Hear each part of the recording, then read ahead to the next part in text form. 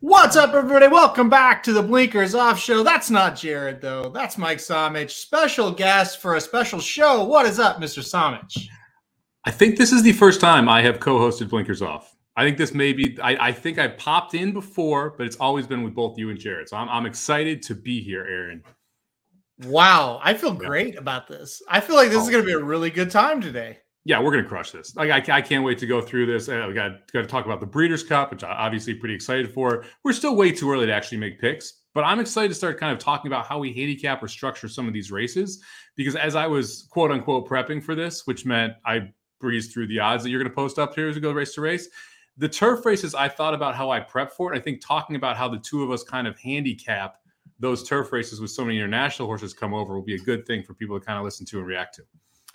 Listen, the people are pumped. Look at Shoddy. She's saying, yes, Blinkers Off. Let's go, Nick Feldman says. Breeders' Cup. Michael Olsen said, listen, people are excited. People are very, very pumped. I'm with you. I love now that we have overseas markets where we've got pretty much what we're going to see from the field. There might be one or two they get wrong or in a different race or whatever, but we can go through all these. And a lot of times the odds you're going to see with these overseas markets end up being very similar.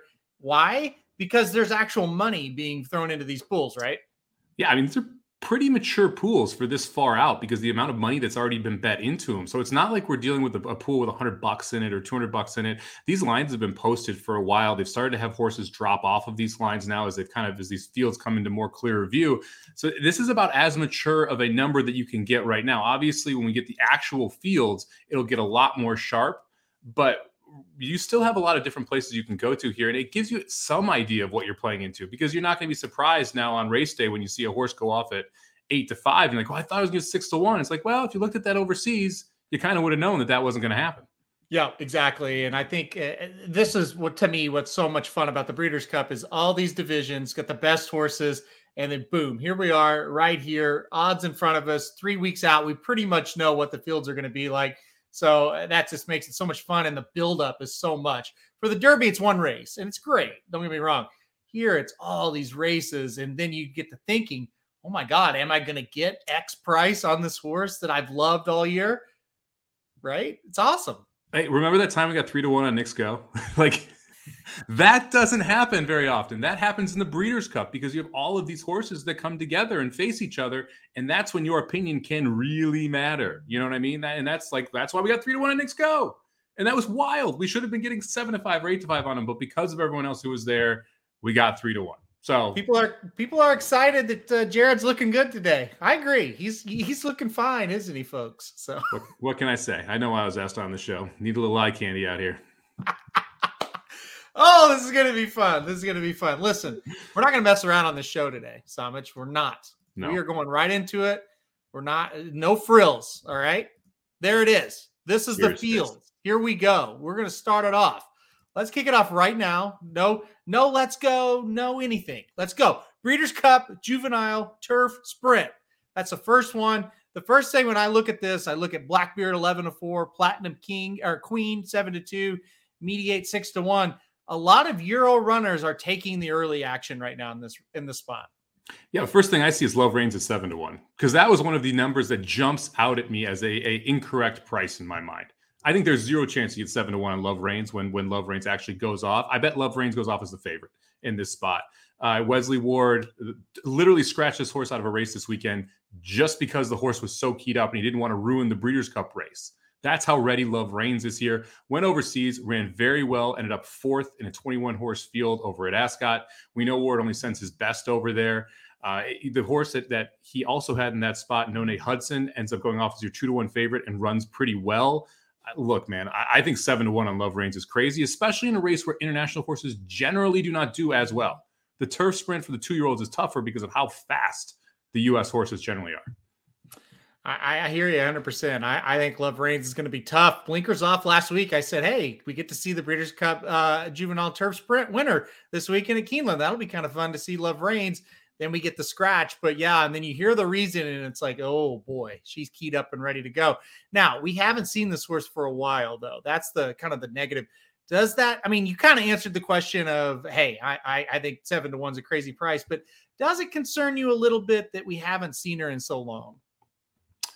No, because Wesley Ward, Right. he doesn't run his horses as often as some other trainers. He picks his spots very carefully, and he specifically never didn't say like, oh, the horse has a fever or there's some type of issue in training. No, it was this horse is so trained up that I want to make sure that we get that one race, that one perfect spot, and that's the Breeders' Cup, right? So because of what we're hearing from Wesley Ward, I'm not as concerned about it. So we should be calling our overseas friends and getting this price at 7-1 is basically what Samich is saying right here, right? You will not get 7-1 on race day. Now, there are a couple horses in here that I think are interesting as well from the U.S. perspective that we got to talk about. Speedboat Beach on here, 7-1 as well. Like Love Range should be the shortest price, so there is value on Love Range right out of the gate, right? I don't want to poo-poo that. But Speedboat Beach at 7-1 is interesting. That last race was funky over that turf course, right? Beyer regressed quite a bit, but the horse is full of talent. I mean, I don't know what to think about that race.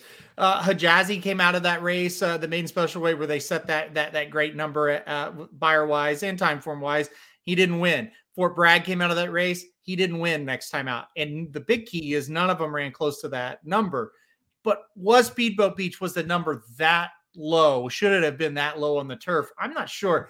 I kind of shied away from this one. I don't know that I want this one. I don't know, especially when you have a Wesley Ward runner who's won this race so many times, last 3 times, and he's gushing about one. Do we really want Bob Baffert on the turf? I'd love to know the last time Baffert won a grade 1 on the turf. I don't know off the top of my head. If anyone wants to be our fact checkers here and check that out in the chat, but it's been a minute. It's not recently, and I'm confident that Baffert's never won a Breeders' Cup turf race. So be interesting to see if he can get the job done here. I see Dennis mentioning Mo Stash in here as well.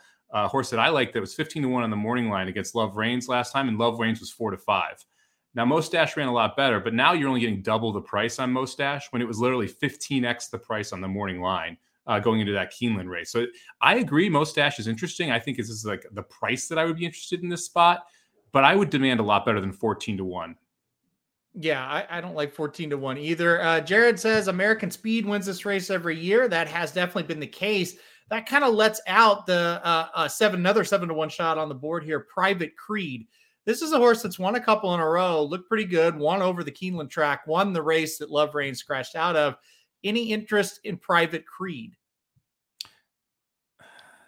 Not at 7-1. I mean, again, it's that price that really throws me off because I see Love Reigns at 7-1, and I that makes me not want to bet Speedboat Beach, Private Creed, or Mo Stash. Now, if Love Reigns in this spot is 4-5, and Private Creed's 8-1, 9-1, all of a sudden, yeah, there's not an 8x gap between those two. But with the board the way it is right now, to me, it's Love Reigns, and then deciding whether or not you want to play the Europeans. Yeah, I think that's the key to it too. We'll have to study those Europeans a little bit more once we know who's coming, who's not, all that kind of thing. But yeah, I think that's going to be the interesting one for me is Love Reigns. All right, we can't spend all our time on that one. We got so many more to go. Let's go to the Breeders' Cup Juvenile. Let's go to a race where we could see, well, there is no could. We will see the shortest price on Friday of a Breeders' Cup race. That is Cave Rock. Currently, Cave Rock is 5-4. I think that's probably going to be high. I don't think we're getting 5-4 on Cave Rock come post time. No, you're going to get around 3-5. I think you're getting sub even money. I'd be surprised at 4-5, maybe 4-5 just because of the field size and the fact that people want to take shots here. But this is the second biggest standout of the entire weekend in any division in my mind. Yeah, absolutely. And I think this horse is absolutely going to roll. It's going to be really, really hard to beat him. Are you interested? We backed Forte last time out. 9-2 though here. I mean, are you interested in getting that horse involved at all? What about Loggins? Ran very well to finish second to Forte. He's 6-1. Yeah, I think Loggins is in a tough spot here because Cave Rock's in the race. I think there's going to be quite a bit of pace pressure. So I think it favors Forte, even though I think Loggins is probably the better horse as a 3-year-old. All of that being said, I'm playing a Cold Exacta, and I would be interested if I could find a Cold Exacta ahead of time. Cave Rock over National Treasure. I think National Treasure is the second best 2-year-old right now. I think we saw them run against each other at Santa Anita. Those, to me, are the most impressive too. And Forte and Loggins look great. I think they're a notch below Cave Rock and National Treasure. Yeah, I'm with you on that. You look from a buyer speed figure perspective or any speed figure perspective, that race got graded much higher. Even though Forte and Loggins visually pretty impressive, right? I mean, they galloped out away from those other horses, but yeah, it could have just been, man, Cave Rock was so good that National Treasure might get undervalued. Let's talk about a couple more that might. Blazing Sevens. I'll let you talk about this one. A horse you loved in the Champagne. Any interest in playing this horse back? He's currently 8-1 in the overseas markets. I think it's a logical underneath horse if you're playing supers or tries, because we just talked about how fast this pace could be. Blazing Sevens is going to come from off the pace and prove that he can close into a fast pace in the Champagne. So I have some interest underneath. I don't think that Blazing Sevens can win, but I do think Blazing Sevens could hit the board. I want to talk about Tyler's Tribe before we go on here. I knew you would. Yeah, 16-1 right now. This Iowa bred horse has been absolutely fantastic in all of his starts. Very impressive. He's beaten Open Company as well. Unfortunately, all the races have come at Prairie Meadows, and I know what people are going to think of Prairie Meadows when it comes to a Breeders' Cup horse now.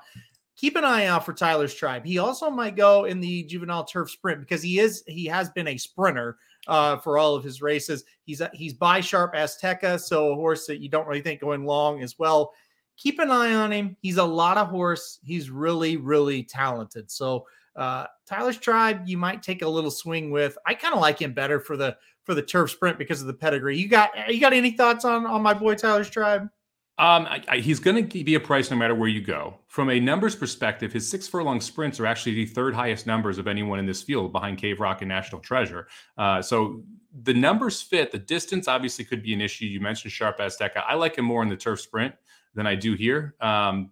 We'll see where he ends up. I think this is a much more aggressive spot. Yeah, with a horse like Cave Rock sitting there. Of course, we like Love Reigns as well in that race before, so maybe that's going to be a monster either way you kind of look at. But when you've been running at Prairie Meadows, any race you're going to enter at the Breeders' Cup is definitely going to be a step up. All right, let's move on. Breeders' Cup Juvenile Fillies. This one, as you can see on the board, completely wide open in comparison to the Cave Rock show in the boys' race. Chocolate Gelato is your favorite at 9-2. After that, even Chocolate Gelato, that's a great price if you like her. This is wide open. At this moment, where are you leaning? I think Chocolate Gelato is the best horse. I don't think you'll get 9-2 on race day. So if you like Chocolate Gelato, I think now is the time to punch that ticket.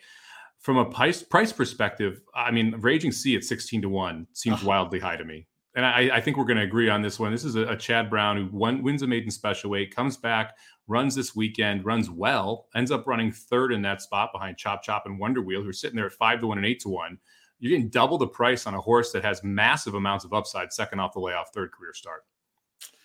Yeah, I really like Raging Sea in the spot as well at the price. 16-1 is going to be the key. And what do we get on Breeders' Cup Day is going to be another big key.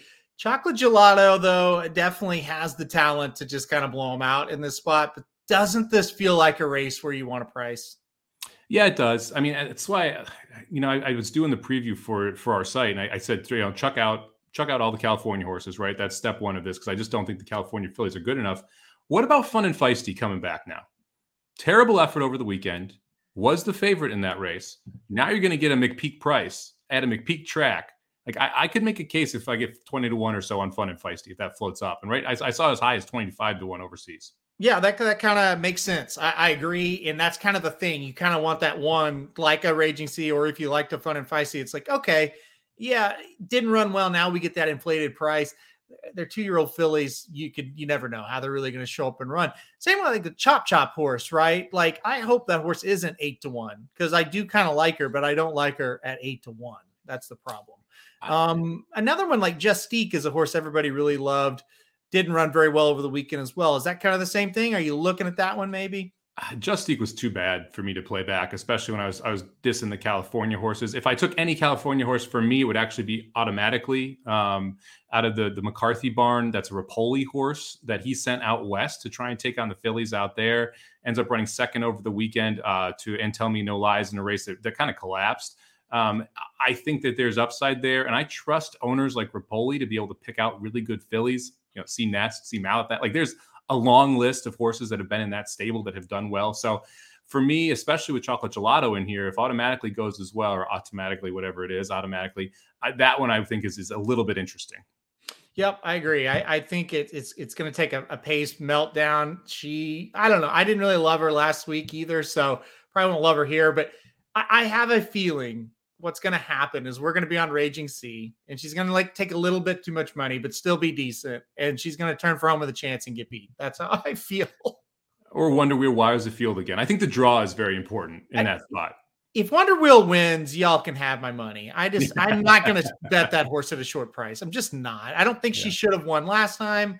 I just can't do it. So whatever. I agree.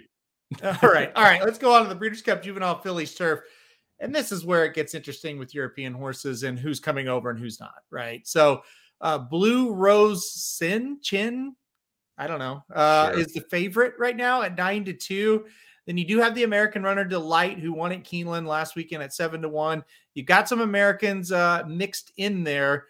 It's hard because you don't know who's coming over, but what are you thinking right now for this one? Man, maybe Be Your Best at 16-1. I thought that horse has a little more upside than what we've seen. It's tough to take any of the U.S. horses. I'm surprised Zagira is not on this list. She would be one that I'd be a little interested in. Beat Delight 2 back, and Delight looks so good over the weekend. Maybe if depending on how this pace plays out, you like Delight again if Saez wants to take that horse to the lead. But it's really, really tough to pick this one before we know who's coming over. And we don't even know who's entering, because there's a couple that are almost cross-entered here between these two races. We saw Chop Chop on both of these lists. We'll have to see how this plays out. Yeah, Nick mentions the same horse you mentioned that beat Delight 2 races back, and then for some reason they tried the dirt. It didn't go well. The thing about it is, I'm afraid that horse is going to take a lot of money if now we flip back over to this one. I think I'm going to take a European in the spot. I just haven't seen who's here yet. And this kind of gives us the first look here. I know both of us believe a lot in replays when looking at these European horses. Yeah. This is one of those races where you really don't make a pick until maybe the Tuesday before. It'll be one of the last races I actually have my final opinion on, because I'll want to watch a bunch of these horses run. And you got to dig through the replays to find a couple of them and see how they've run before and see their styles, because you're watching a lot of those just to figure out, okay, are they forwardly placed? Do they need a pace to close into? Because that's incredibly key in these turf races. That's a big key. That's a big key to the whole thing. And you gotta see somebody that's got a little bit of early turn of foot, or you're probably going to get buried in these races. So yeah, and Dr. Tane totally agrees as well. The pre-entries will come out the week before, and that's kind of when you'll start to get to know. Not all of them will show up, but you kind of saw, okay, these are the ones that are serious. So yeah, it's kind of a wait and see on this one, especially this specific race. There's a lot of different ways you can go and a lot of unknowns. This one coming up, the final juvenile race we'll talk about, the Breeders' Cup Juvenile Turf.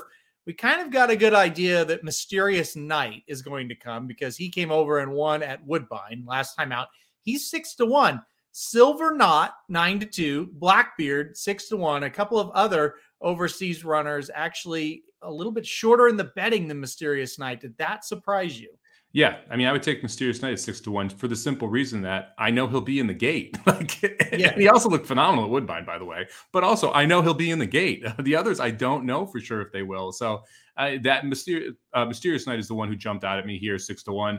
Maybe you could make a case for And the Winner Is, who won out of a terrible post and took a nice step forward over the weekend, sitting on the board at 14-1. But it's tough to back a U.S. horse in this spot. Well, here's a problem.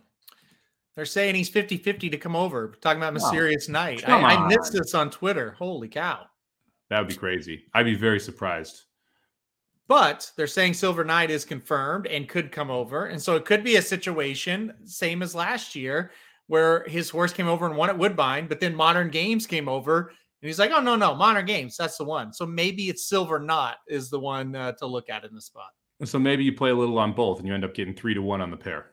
You won't get 3-1 on race day. There you go. Because whoever comes over from his barn will be favored. Correct. So most likely between 8-5 and 2-1. Yeah, this one. Now listen, in as far as the Breeders' Cup Juvenile Fillies Turf, I could see myself saying, I'll take a shot with an American horse. Yeah. This one, I want no part of the American horses. Agree or disagree? Depends. Depends surely on the pace setup. If there's a lone speed, I could make a case in my head. We talk about this. I speed handicap predominantly. That's the first thing I look at, right?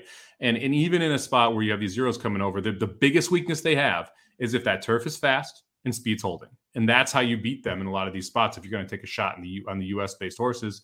So like Major Dude, I believe, wired the field over the weekend that maybe he can get out there in front and run away from them. It's just tough to outkick these horses home, but you can get out there and hold them off. And so it would be purely pace dependent for me to take a US horse in this spot. Yeah, I mean, that's a good point. And that's just it. You don't know how those paces are going to actually line up. So yeah, some news coming in here. Silver Knot is sounds like kind of going to be the Appleby horse that's going to come over. If Silver Knot is a bigger beast than Mysterious Night, this could be a single, because I thought Mysterious Night looked amazing. Well, look, if based on everything that we're hearing in the chat is accurate, if you believe the information you're getting on Twitter here that you think Silver Knot's coming over, 9-2 is a steal. Yeah. Right? I mean, you're not getting anywhere near 9-2. So if you do want to say, okay, I want the Appleby, you weight your bet right now. Let's say you have $100, you put 80 of it at 9-2 Silver Knight, you put 20 of it on the 6-1. You're profitable either way, and you make a good amount of money if Silver Knot comes over and wins. There you go. That's math, folks. And that's why you tune in to Blinkers Off with a special guest of Mike Somich. You'll get some math. All right, Somich, let's go to Saturday. Let's go to the Breeders' Cup Turf Sprint. No surprise right now. The favorite is Golden Pal, trading at 2-1 overseas. This has been a weird Twitter horse. Like, people are ready to pronounce him dead. And it's like, I don't see what people are seeing. Like, last time out, he sets a track record or a stakes record at Keeneland. He looks great. He doesn't even look like they really asked him to do much. Easy win. And people are like, he's awful. Well, I mean, I'm still on Golden Pal here. What about you? Yeah. I'm good with Golden Pal. I don't think I need to go much deeper than that. A one-timer at 8-1 is wild. That's just wrong. Like, I can't. It's not even close to right. 4x the price of Golden Pal is a joke. Golden Pal won't be 2-1 on race day. No. Golden Pal will probably be even money, right around there on race day, and deservingly so, and should win. My biggest thing is, like, what competition is going to come over here and beat him? That's the thing. Is that, like, he's just too fast, and in turf sprints, that's really important. Like, he's gonna get the lead, right? If we break, he's gonna get the lead. And you know what? I've heard this horse likes Keeneland too. Another one that does kind of like Keeneland is Campanelli. Nick Feldman says Golden Pal over Campanelli. That's not horrible, right? Yeah, I could get behind that. I mean, I could get behind Bound for Nowhere. I could get behind Casa Creed. Lieutenant Dan ran second in this race last year. Like, this is a great race for Colt Exacta. Yeah. No, exactly. Yeah. If you got a high opinion on Golden Pal, you got to find that second place finish here. Yeah. I'm glad I'm not the only one. And it seems like people in the chat are kind of with us that think, I don't really know what you really want Golden Pal to do. Right. Like, it misses the break, sets a track record, and then wins for fun next time out. And it's like, and this horse is regressing. Okay. All right. Sure. Well, maybe if he saves a baby from a burning building and also wins, people will like that. I don't know. If you put him in backward, he would probably still outbreak the field. All right. Well, let's go. Breeders' Cup Filly Miller Turf up next. Right now, Nashua, 11-4 on the board. This is a pretty nice horse from overseas that's supposed to be coming over. Our horses, especially with Warlike Goddess, not coming to this race, and Spinderella, we haven't seen how to work since that race at Del Mar. I don't know. Our horses don't look great here. What do you think? I think it's in Italian if you're going to go with the U.S. horse. Yeah. We just talked about how you beat these Euros. Run them off their feet. Guess what an Italian's done? Run them off their feet. That Diana was phenomenal. 45.5 and just kept going. And then came back and won it a mile impressively over the weekend. So if I'm taking a shot, I'm taking a shot with speed, who can just run away from these horses and say, come get me. And if she carries it, great. If not, you take the Europeans. Pretty much, right? I would do the same thing. I would look at the pace when you get it in your hands and be like, okay, if an Italian's loose, we can play. If not, I mean, this is a weak group. And this is another thing, like Regal Glory is going to the Turf Miles. So that's one that is taken out of this race. It's just kind of a weak group once you get past the pace play of an Italian. Virginia Joy's on this twice for some reason. I don't have a lot. I know she beat Warlike Goddess, but I don't have a lot of interest in her. Do you? No, I mean, she's a worse version of the Europeans. Yeah. Similar running style, worse horse. That's not how you win. I mean, yeah, you got to just lean European in this spot when you're not going in Italian, and we'll kind of take it from there. That's the best way to kind of summarize that one. All right, let's keep her moving here. Breeders' Cup Mile, Modern Games. Another one's going to be a heavy favorite, 7-4 right now. He might be shorter than that. This is another one as far as American horses. I don't love much. What about you?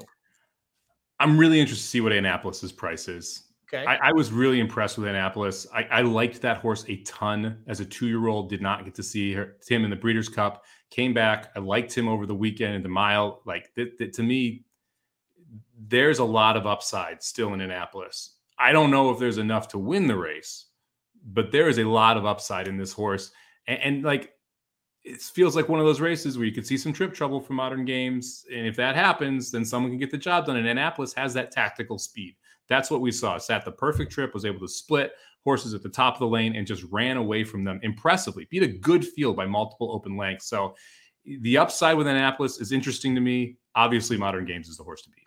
It's interesting that Annapolis is on this list. There's not very many Americans on this list. So it'll be interesting to see how many Europeans show up. Because, listen, the Modern Games is very respected. So if he's supposed to come. So if there's like 6 other Europeans coming over, I would be surprised. I think they won't send very many.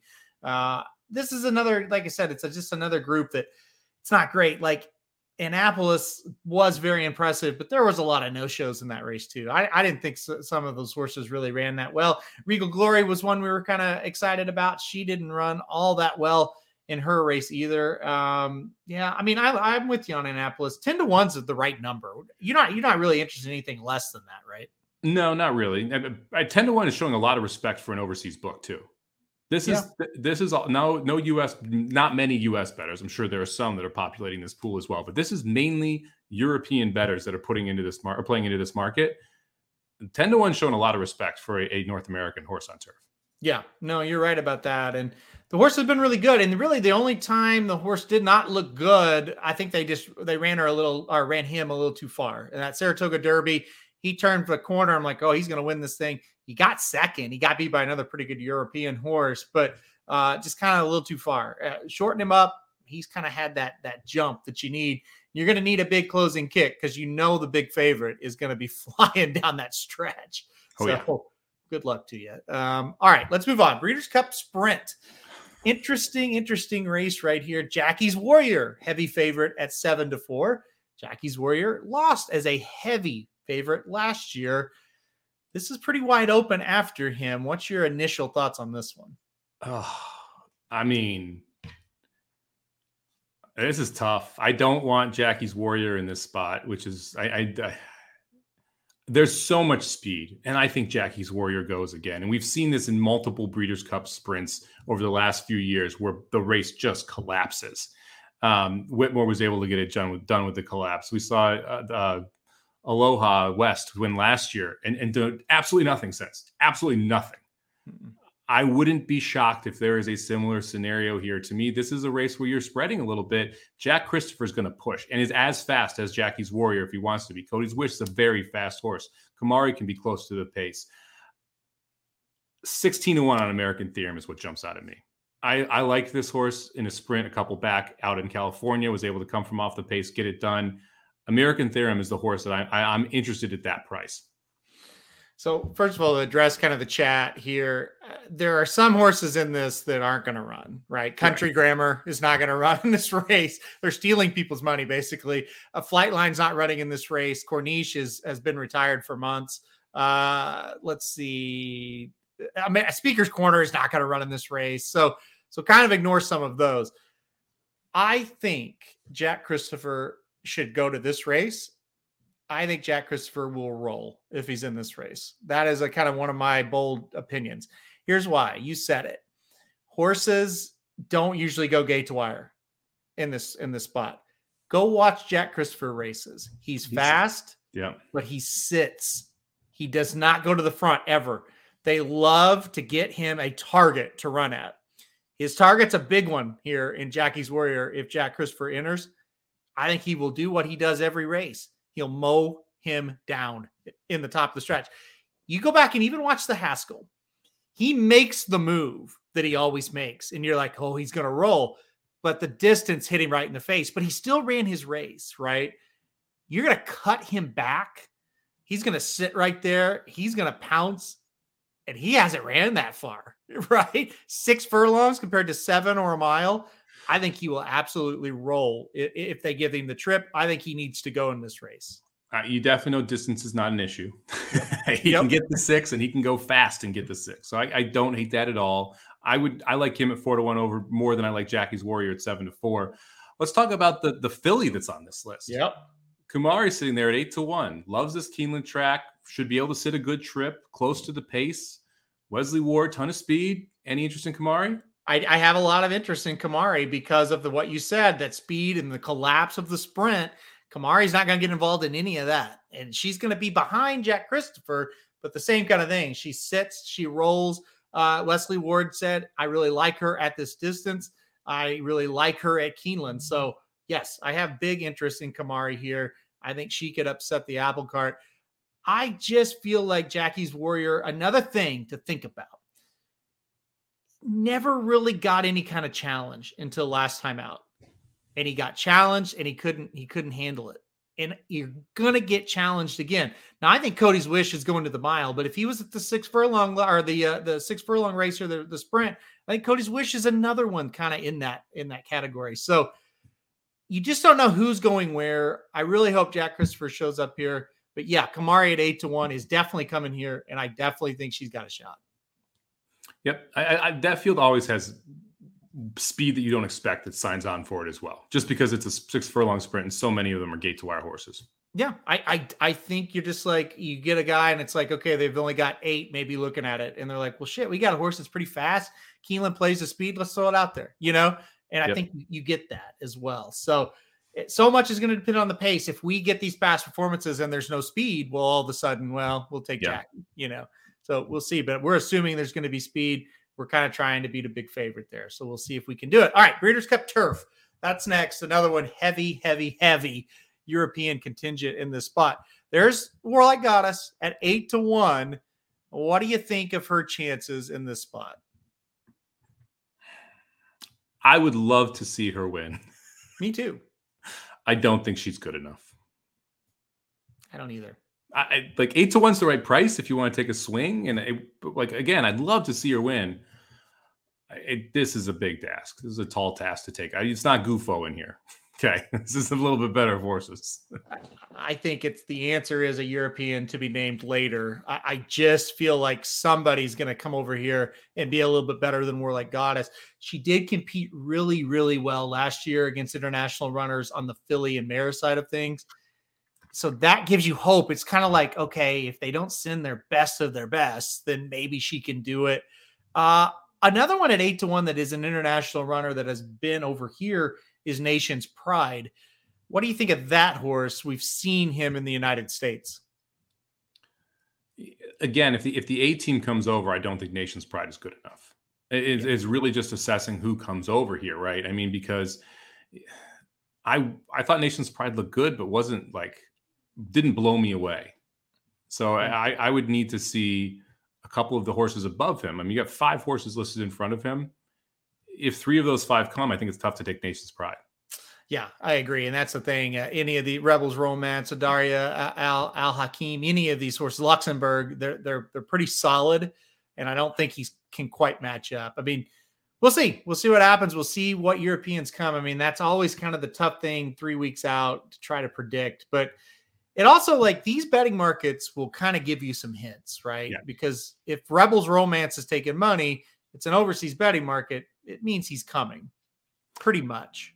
Well, and this is also a great way to get ahead of the number. I mean, because if you like some of these horses and you hear they're coming, you can beat the books to the adjustment. I guarantee you can beat the books to adjustments in these markets because they're not going to be as on it as someone who's focused on horse racing because, yes, these markets take money, but they don't take as much money as soccer games. They don't take as much money as NFL games. Those are going to be where the focus is from the news perspective, which allows you as a bettor to beat them to the news in these type of markets. So if you get something confirmed like, hey, Rebels Romance is coming and you love Rebels Romance, you're not getting 9-2 on race day.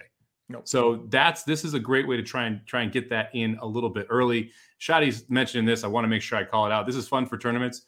Phenomenal 2 days for tournaments, and this is going to be the next Racing Dudes Tournament Challenge as well. Yep. The combination of all the Breeders' Cup races on Friday and Saturday, $20 to enter. 1 in every 5 get to go to the finals, where Racing Dudes is giving away $500 minimum in that finals as well. So wonderful card, 2-day card for tournaments. Make sure you get involved in that for $20 on horse tourneys. Absolutely. That's going to be so much fun doing that on Breeders' Cup Day. I've never really played on Breeders' Cup Day. We've been super, super swamped, but that will definitely be on the horizon for us for sure. Dennis said, hey, he's on Warlike Goddess for 2 years. He's not getting off. I don't blame you. Like, she's awfully good. So at 8-1, especially, I don't blame you for not getting off. If she goes off at 2-1 because she takes a ton of money in the American market, that kind of changes the conversation. But at that number, why not? Yeah. So the Breeders' Cup Classic's next on the list. I'm going to skip it. We'll save it for last. And I'll go to the Breeders' Cup Dirt Mile now, where you see Jackie's Warrior as Jack Christopher. I do that every time. Jack Christopher is a heavy favorite at 7-4 in here. Cody's Wish, second choice, 5-1. If we could find out Life is Good was coming to this race instead of the Classic, that'd be a great bet at 11-2. Don't think it's going to happen. Cyberknife 7-1. Charge, it's not running in this race. Laurel River 9-1. So you've got some prices here. Still don't know who's going to be in the field. Where are we leaning in this spot right now? It's impossible to lean in this spot right now. Yeah. That's unfortunately it just is, because if it was Jack Christopher and a lot of these horses don't show up, I'm taking Jack Christopher. If it's Life is Good and a lot of these don't show up, I'm taking Life is Good. If it's even like Gunite and a lot of these horses don't show up, I'm taking Gunite, right? But we don't know exactly what races are going to end up in.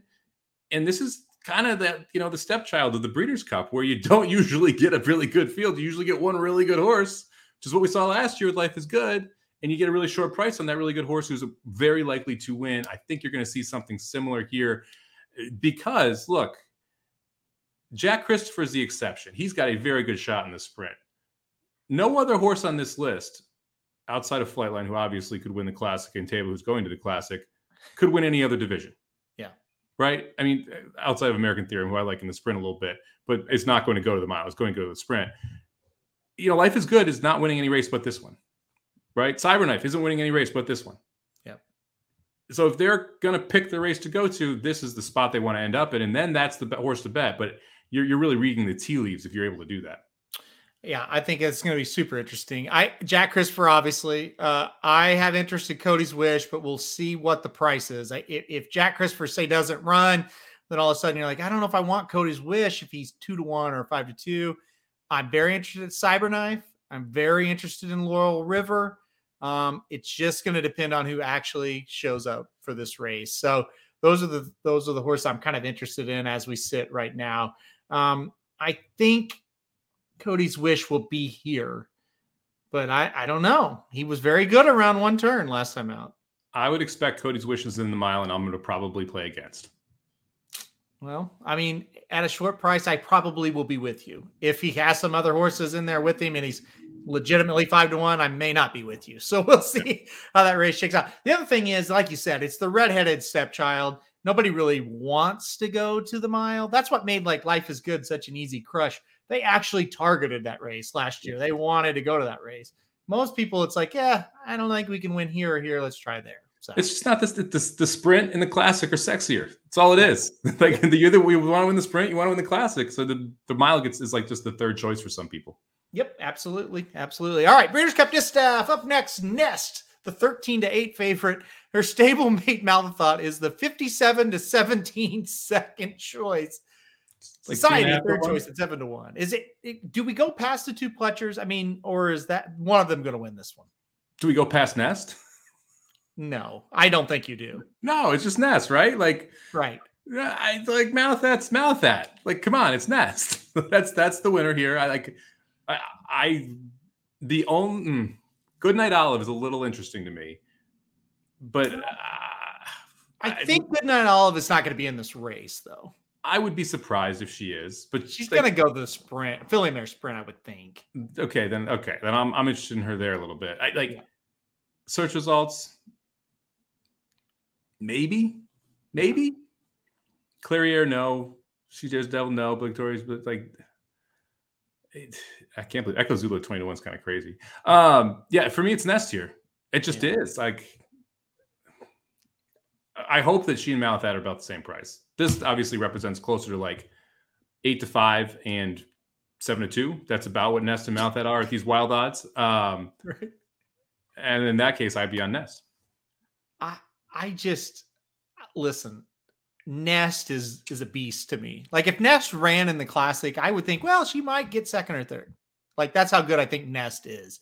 There's going to be very little to point me in the direction of another horse in this race. I'm not a huge Malathat fan. I do think she's running better than ever, but I don't think she can match up with Nest in this spot. I bet Malathat in the Breeders' Cup Distaff before. I don't need to do it again. Well, that's fair because she had no excuse to lose that race last year. Not a single damn one. All right, let's talk about the Breeders' Cup Filly and Mare Sprint here. Good Night Olive, the horse you mentioned, and the favorite here at 4 to 1. Echo Zulu, another horse that was double, listed, is 6 to 1. Probably more likely to go in this spot. CC, the winner last year, 10 to 1. You're a big Good Night Olive fan. I mean, interested in anybody besides her here? Man, this is a fun race when you look at this, isn't it? Like, it is. It's going to be a good one. You didn't even mention like Frank's Raquette, Slammed, who ran really well, obligatory, loves to close, wins one in Kentucky, or Belle's the One, who might have won this race last year if she just went to it instead of a stinking overnight stakes that she ran in. I would want to know exactly who's in here because this to me looks like a pace collapse. Just when I look at who's in here, right? Good Night Olive goes, Echo Zulu goes, Slam goes, Materea goes. Lady Rocket's going to want to go. She's probably going to be in there. Bella Sophia has a ton of speed. Frank's Raquette has a ton of speed. I mean, this is like CC repeats or Belle's the One gets him late. I mean, that to me, if this is the field, that's my immediate thought. Yeah, it does kind of feel like we could see a lot of pace in this one. A lot. Now, the one thing I will say, your horse, Good Night Olive, I mean, your horse that you've liked the last race, not saying you're picking her, but she showed the last two efforts she doesn't have to go to the lead. So that could be in her favor, I think, because I don't think you're going to go gate to wire. Slammed is a horse I really liked last weekend, but how can you like her here with all this other speed signed on? Well, and this race always produces upsets because it's 7 furlongs, not 6. The difference between the sprint and the Filly and Mare Sprint, that 1 furlong is wild. It plays toward horses that can run at a mile and a mile and 16th a lot more. That's why a horse like CC did a wonderful job winning this last year. It plays toward horses that want that distance. And so I think that creates upsets as well because you have these top tier sprinters that end up in here that are all going that extra furlong. All right. Nick mentions a horse that I know I'm going to have on tickets, and that's obligatory. I thought this horse, listen, 7 furlongs, pace collapse. The horse is very, very solid. Always comes with a run. Even at Saratoga, when she got third, she got bumped hard at the top of the stretch. It took her a while to get her footing back, but when she did, she still was running. I don't think she was going to beat Good Night Olive. I think she could have got second in that spot, though. I think she's interesting in here. Don't sleep on obligatory. 14 to 1. That's a price, man. I can just feel it. I'm gonna have some money on that horse. She makes sense. If this pace is hot, she makes sense. And this pace looks like it's going to be very hot. Yeah, we'll see what happens. This is, like I said, other than Groupie Doll. When Groupie Doll was around, that was kind of a favorite that we could trust. But overall, this usually produces a price, including last year. Gamine was such a short price, and CC was able to win. So, all right, that's it. So we'll go to the Classic now, saving it for last. All right, as we stand, Flightline is 8 to 13. So about 3 to 5, basically, is what that translates to. Here's some interesting stuff. Epicenter, second choice, 6 to 1. Life is Good, third choice, 7 to 1. Taba, fourth choice at 12 to 1. How accurate do you think those odds are going to be? Maybe not exact numbers, but as far as stacking first, second, third, and fourth choice. I know you're not watching right now. Extra Anejo just debuted for Asmussen and won by the length of the screen. Like literally it won by like 15 lengths, $1.3 million horse, 2-year-old colt, just debuted at Keeneland going 7. Yes. Like completely under wraps. This is a Winchell thoroughbred into mischief, like Derby radar. There you go. Anyway, I think that Taba ends up being the third choice, maybe the second choice. I think that Life is Good and Taba might be flipped. I think Life is Good has cooled down in a lot of bettors' minds, and specifically the way Life is Good would win this race. I don't see that setup, right? I don't see how Life is Good gets loose, gets comfortable, and just runs away from them, which is how Life is Good would need to win the Classic. Yeah, no, exactly. I don't like Life is Good at all in this spot. If Taba really is going to be the fourth choice, is he almost a must use as far as underneath? Like, I mean, as far as like that second horse, because if I'm sitting here and I'm valuing Epicenter and Taba at the same level ish, that almost forces your hands if that's the odds. There's only two horses that can win this race: Flightline and Taba. No one else. You only need to go too deep, and you can either single Flightline or go too deep with Taba, or play Flightline through $5 tickets and Taba through $2 tickets, or Flightline through $1 ticket and Taba through a 50-cent ticket. Epicenter's not winning this race. Not as good as Taba. There's still upside with Taba. We know what Epicenter is. This is a two-horse race in my mind. Yeah. I'll read off the odds. This is John White's early Breeders' Cup Classic odds. Okay. And I think these are going to be pretty accurate. He says Flightline 2-5, Epicenter 8-1, Life is Good 8-1, Taba 10-1. What do you think? Is that kind of what you're thinking? I feel like I'm skewed. Like I feel like I'm biased here, and I think that it should be, Flightline 2-5, Taba 6-1, 5-1, Epicenter 8-1, Life is Good 15-1. Okay, I would set much more of a gap between Epicenter and Taba and Life is Good. I think Life is Good should be the clear fourth choice, not a close in that group. Yep. I expect Epicenter will go off as a second choice because of the way that the betting is going to go. I think Epicenter's past performances will attract a ton of money. So I would expect it's going to be Flightline Epicenter. I don't agree with it, but I think that's going to be the order. Yeah, DRF early odds has Flightline 4-5, Life is Good 6-1, and then Epicenter and Taba both at 8-1. Marla brings up a great question. Mm-hmm. What does Rich Strike go off at? I think this is like the most difficult one to like. What should Rich Strike go off at? 60-1? 30 to 50-1, yeah. That is generous, my friend. Okay. Well, he showed. Well, listen, you talk about what do I think his actual odds are to win and beat a horse like Flightline? It's in the hundreds. What would you need to put $2 to win on him? In the hundreds. Okay. Yeah. Okay. That's aggressive as well. All right. What do you think Rich Strike will actually go off at? Well, 20-1 probably. I will take the under on 20-1. Really? You think he's going off lower than 20-1? I don't agree with it. I think there's going to be a lot of people that will put money on this horse if he's a monster number. Wow. And I think that will just drive down. This is actually going to be a really interesting, because we saw this with the Derby where Rich Strike wins. Then the Preakness, the Belmont, the Travers, no one goes off at balloon prices because every long shot gets bet. This will be a wild betting use case if you don't see Flightline get pounded down because these long shots are taking money like Rich Strike, who should be 60-1 in this spot, and he goes off at 15-1. If he's 15-1, that's going to be insane. He just doesn't match up number wise compared to these horses. I mean, you're gonna look at it like this: like, what is Hot Rod Charlie going to go off at?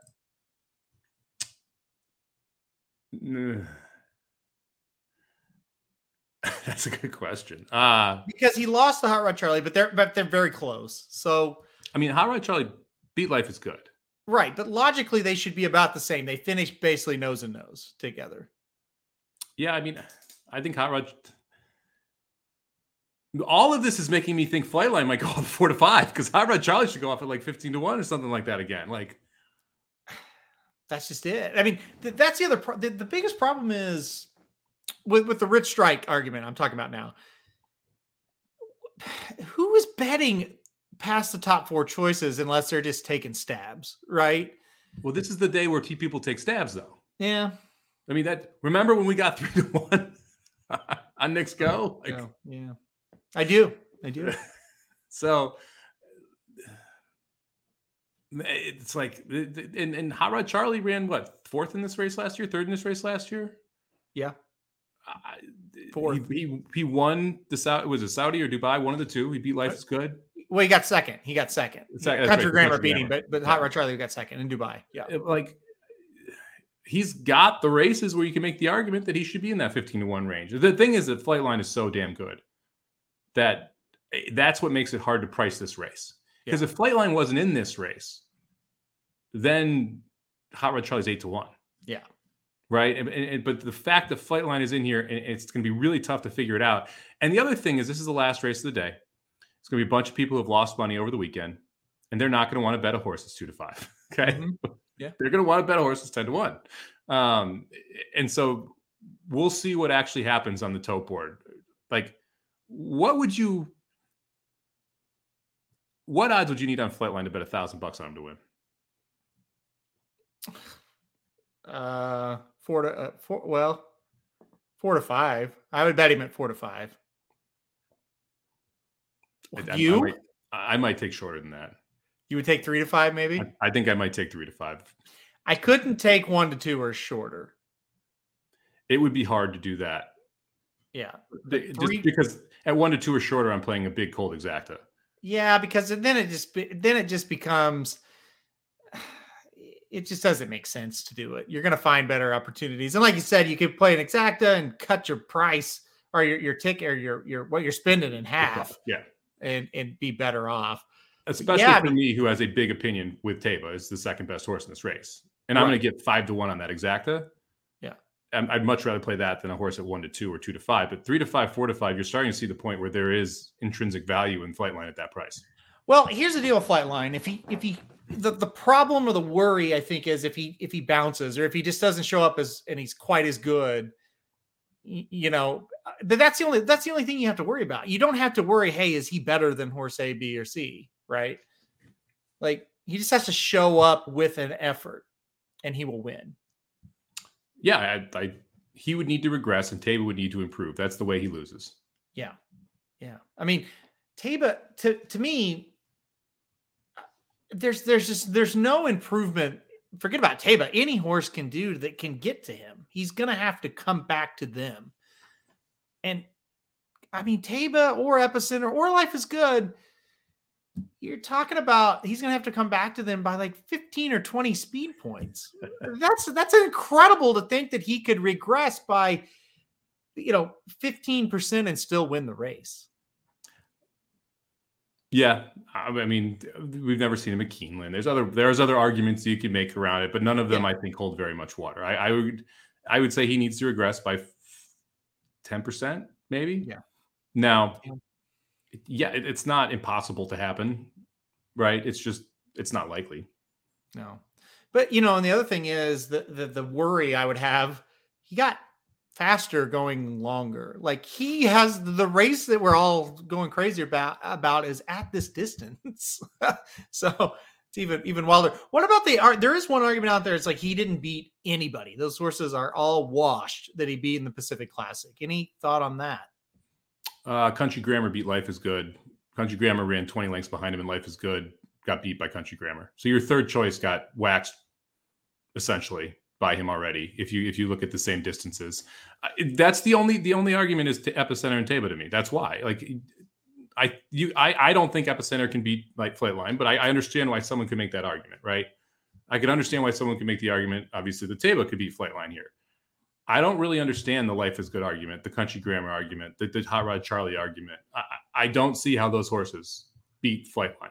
It has to be a horse that runs a career best effort, that takes a massive step forward. That points to a 3-year-old, right? Yep. And so it's between those two if you're trying to beat Flightline in my mind. And I get your theory on you're going to take Taiba because he might have more improvement where Epicenter has made the improvement. And while Epicenter has been very impressive, that's probably the ceiling. And guess what? That ceiling could probably win the Classic a lot of years, just not this year.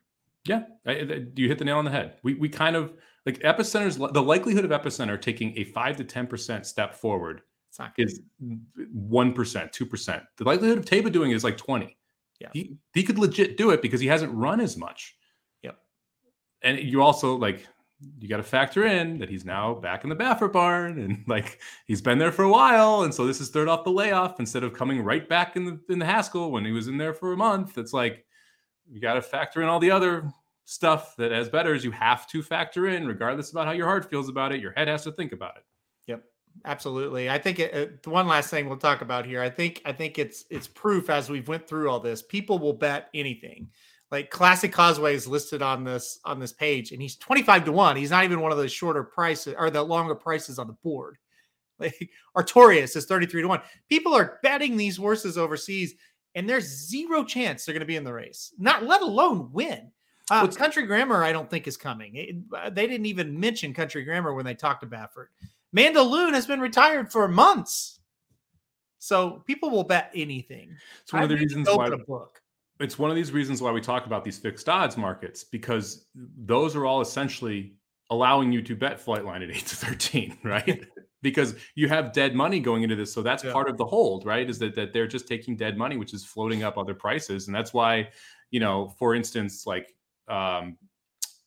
Gelato at 9-2, I think is a good example of that. That horse will not be 9-2 on race day. I guarantee that, but there'll also be other horses in that market that won't exist. That's why that price will go down. So you just got to kind of jump in front of it if you want it. Truth Exposed has got a good point. He said, you guys have been on Epicenter and then you're going to leave him and then he might just win because maybe he's just decided he doesn't like second place. That's kind of what it's looked like over the summer. He's been fun. He's been a lot of fun. It could very much be the case. Yes. This is it's tough though, because I don't want to spread in this race. I feel like if you're going too deep almost feels like you're spreading too much here.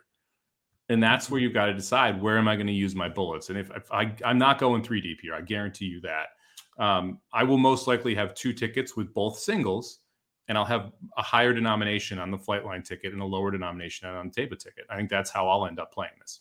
Yeah, and that makes a lot of sense. All right, one last thing, and then we're going to get Mike out of here because he's got another show to do here in about 33 minutes. Case asked, and I believe Truth Exposed mentioned Charge It as well. What happened to all the hype and Charge It? He got injured. He's not going to be in this race. He won't be at the Breeders' Cup. But I think we got a shot to maybe see him later on past the Breeders' Cup towards the end of the year. So keep an eye on Charge It. Maybe as a 4-year-old. He is not quite healthy at the moment.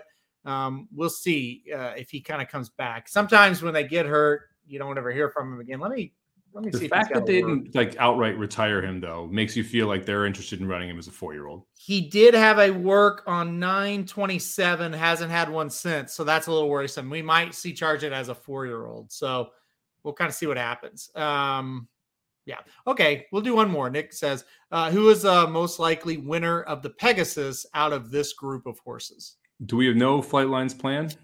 He's supposed to be coming back as a 5-year-old. Let's pretend he's not in it, though. Who wins the Pegasus next year if Flightline isn't there? Has Baffert ever had a horse in the Pegasus? Baffert won the first Pegasus with Arrogate. He also won again with Mucho Gusto. I think he's won 2. Yeah. So okay.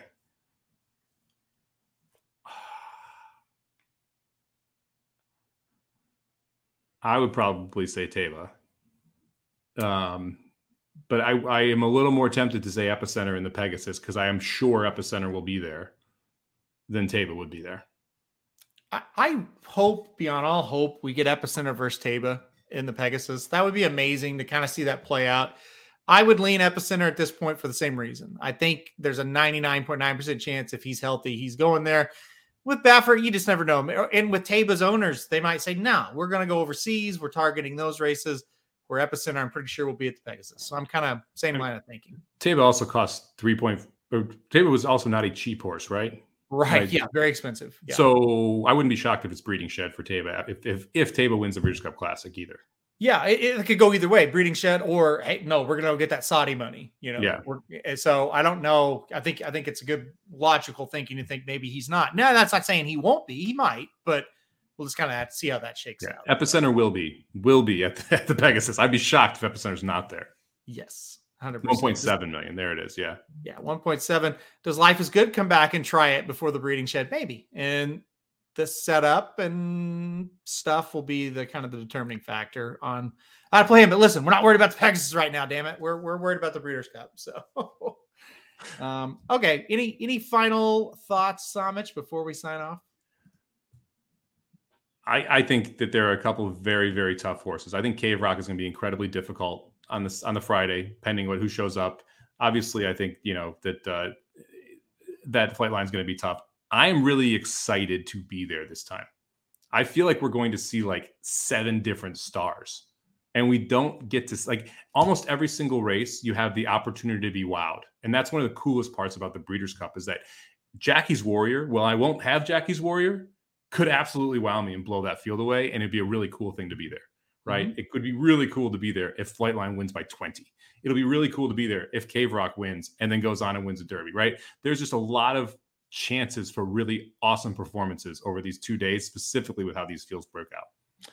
I'll leave you with this because our friend Ryan Stillman has asked me this or kind of told me his opinion on this a couple of times. Is this the best Breeders' Cup ever for what you're talking about, seeing the stars? Talking as a whole, Flightline obviously, but as a whole, is it the best Breeders' Cup ever to see stars? No, it's up there, but like we don't have that European horse that's coming over. We don't have that Enable that's coming over. That we are making stars this weekend. We don't have the stars yet, right? I mean, I guess but even like Warlike Goddess, where yes, she's a star, but she's trying the boys. Like there's a bunch of other things, right? She could be next year. If she wins and Flightline rolls and Cave Rock rolls and wins the Triple Crown, you look back at this and say, yes, you need things to happen for this to be that example. You don't have the stars already made, the Zenyatta. You don't have that type of horse that can, the Curlin, right? That can anchor that Breeders' Cup. We think we might with Flightline, and we think there's some really good horses elsewhere, but we don't know it yet. I would argue that Flightline, well, he still is really lightly raced, but he's a pretty strong anchor. But I guess he's not Zenyatta Curlin level. It's like, bam, over and over and over and over and over, just dominating. So yeah, maybe this puts him into another stratosphere if he's able to win it. Yeah, I kind of think it has a chance to be. That's what I keep telling Ryan. I was like, it's got a chance to be. And maybe we just answered it the same in different ways. When we look back on it after it's over, we might say, yeah, that may have been the best. It may be next year. Well, if Flightline wins this year, runs all 5, and is healthy coming back, maybe it's next year. I mean, because that was like Cigar ran twice. Yeah. Austin again had like that was a great year. Obviously, Tiz Now had like you have some of the all-time legendary horses that you're competing up against, and if Flightline gets it done here and then comes back next year, then he's that anchor. Tiz Now is another one. Truth Exposed, great to pop in with that one because that would be what it's like, right? Because yeah, you're right. He's a Breeders' Cup winner. He's an anchor for sure. Anchor in a good way. Sometimes anchor is bad for horse racing. All right, Samich, 27 minutes away from the Magic Mike Show. Quickly plug that, and we'll get you out of here. Yeah, just stick around. Go grab a sandwich, grab a drink. We'll be right back handicapping the late pick 5 from this weekend's Keeneland, the Saturday's Keeneland card. So Magic Guy will run through that. Really interesting maiden special weights, both the 6th and the 7th race. We have the QE2, the grade 1 in the 9th race on the turf as well. So really interesting card. McCulloch back for that QE1. I think there's some ways to go here. So I'm excited to go over this late pick 5 because it's going to stretch your handicapping ability because you're going to handicap maiden special weights and grade 1 horses all at once. So make sure you join us here in about 30 minutes. And then if you're watching that football game tonight, make sure you come back and hit up this channel right here at about 9:40. Slim and I will be on for the Slim and Samo Thursday night halftime bet-a-palooza. Give out a best bet for the weekend in the NFL, a best bet for the second half, which are both 4-1 after 5 weeks. And that's pretty darn good. We'll take 8-2. And Slim's give out his favorite 2 props for the weekend, which has been heating up recently as well. So make sure you come check us out for the halftime show as well. Yeah, a lot to look forward to. Yes, we are going to do fist bumps with the Breeders' Cup. Are you kidding me, Kevin? And yes, Michael, next year, Santa Anita, we definitely will be there. Whether the Breeders' Cup is amazing or it sucks, we will be there. So it's not going to suck. And everyone else who's going to be at Keeneland, come up and say hi. We've had a couple people send us DMs, things like that. Say, hey, I didn't want to come say hi to you. I saw you. I was sitting a couple rows in front of you, things like that. Come say hi. It's a blast to meet everybody. We're moving around for the entire 2 days. So if you see us, drop by. We'd love to talk a couple minutes, talk horses, and just say thanks for watching and thanks for hanging out. That's right. And that's what made Saratoga so special. We met so many people and it was so much fun to hang out with everybody. So yeah, don't be shy because we are certainly not. And it'll be fun. I promise you. Okay. We're getting Samich out of here. Guys in the chat, guys watching live, or maybe guys or gals that are going to listen now. Thank you all. We always really appreciate all the support. We love coming here and doing these shows for you guys, and we're not going anywhere. So we will be back, like I said, here in about 25 minutes. Thanks, everybody, for listening to Blinkers Off. We'll see you next week for this show, and good luck to everybody betting on the races this weekend.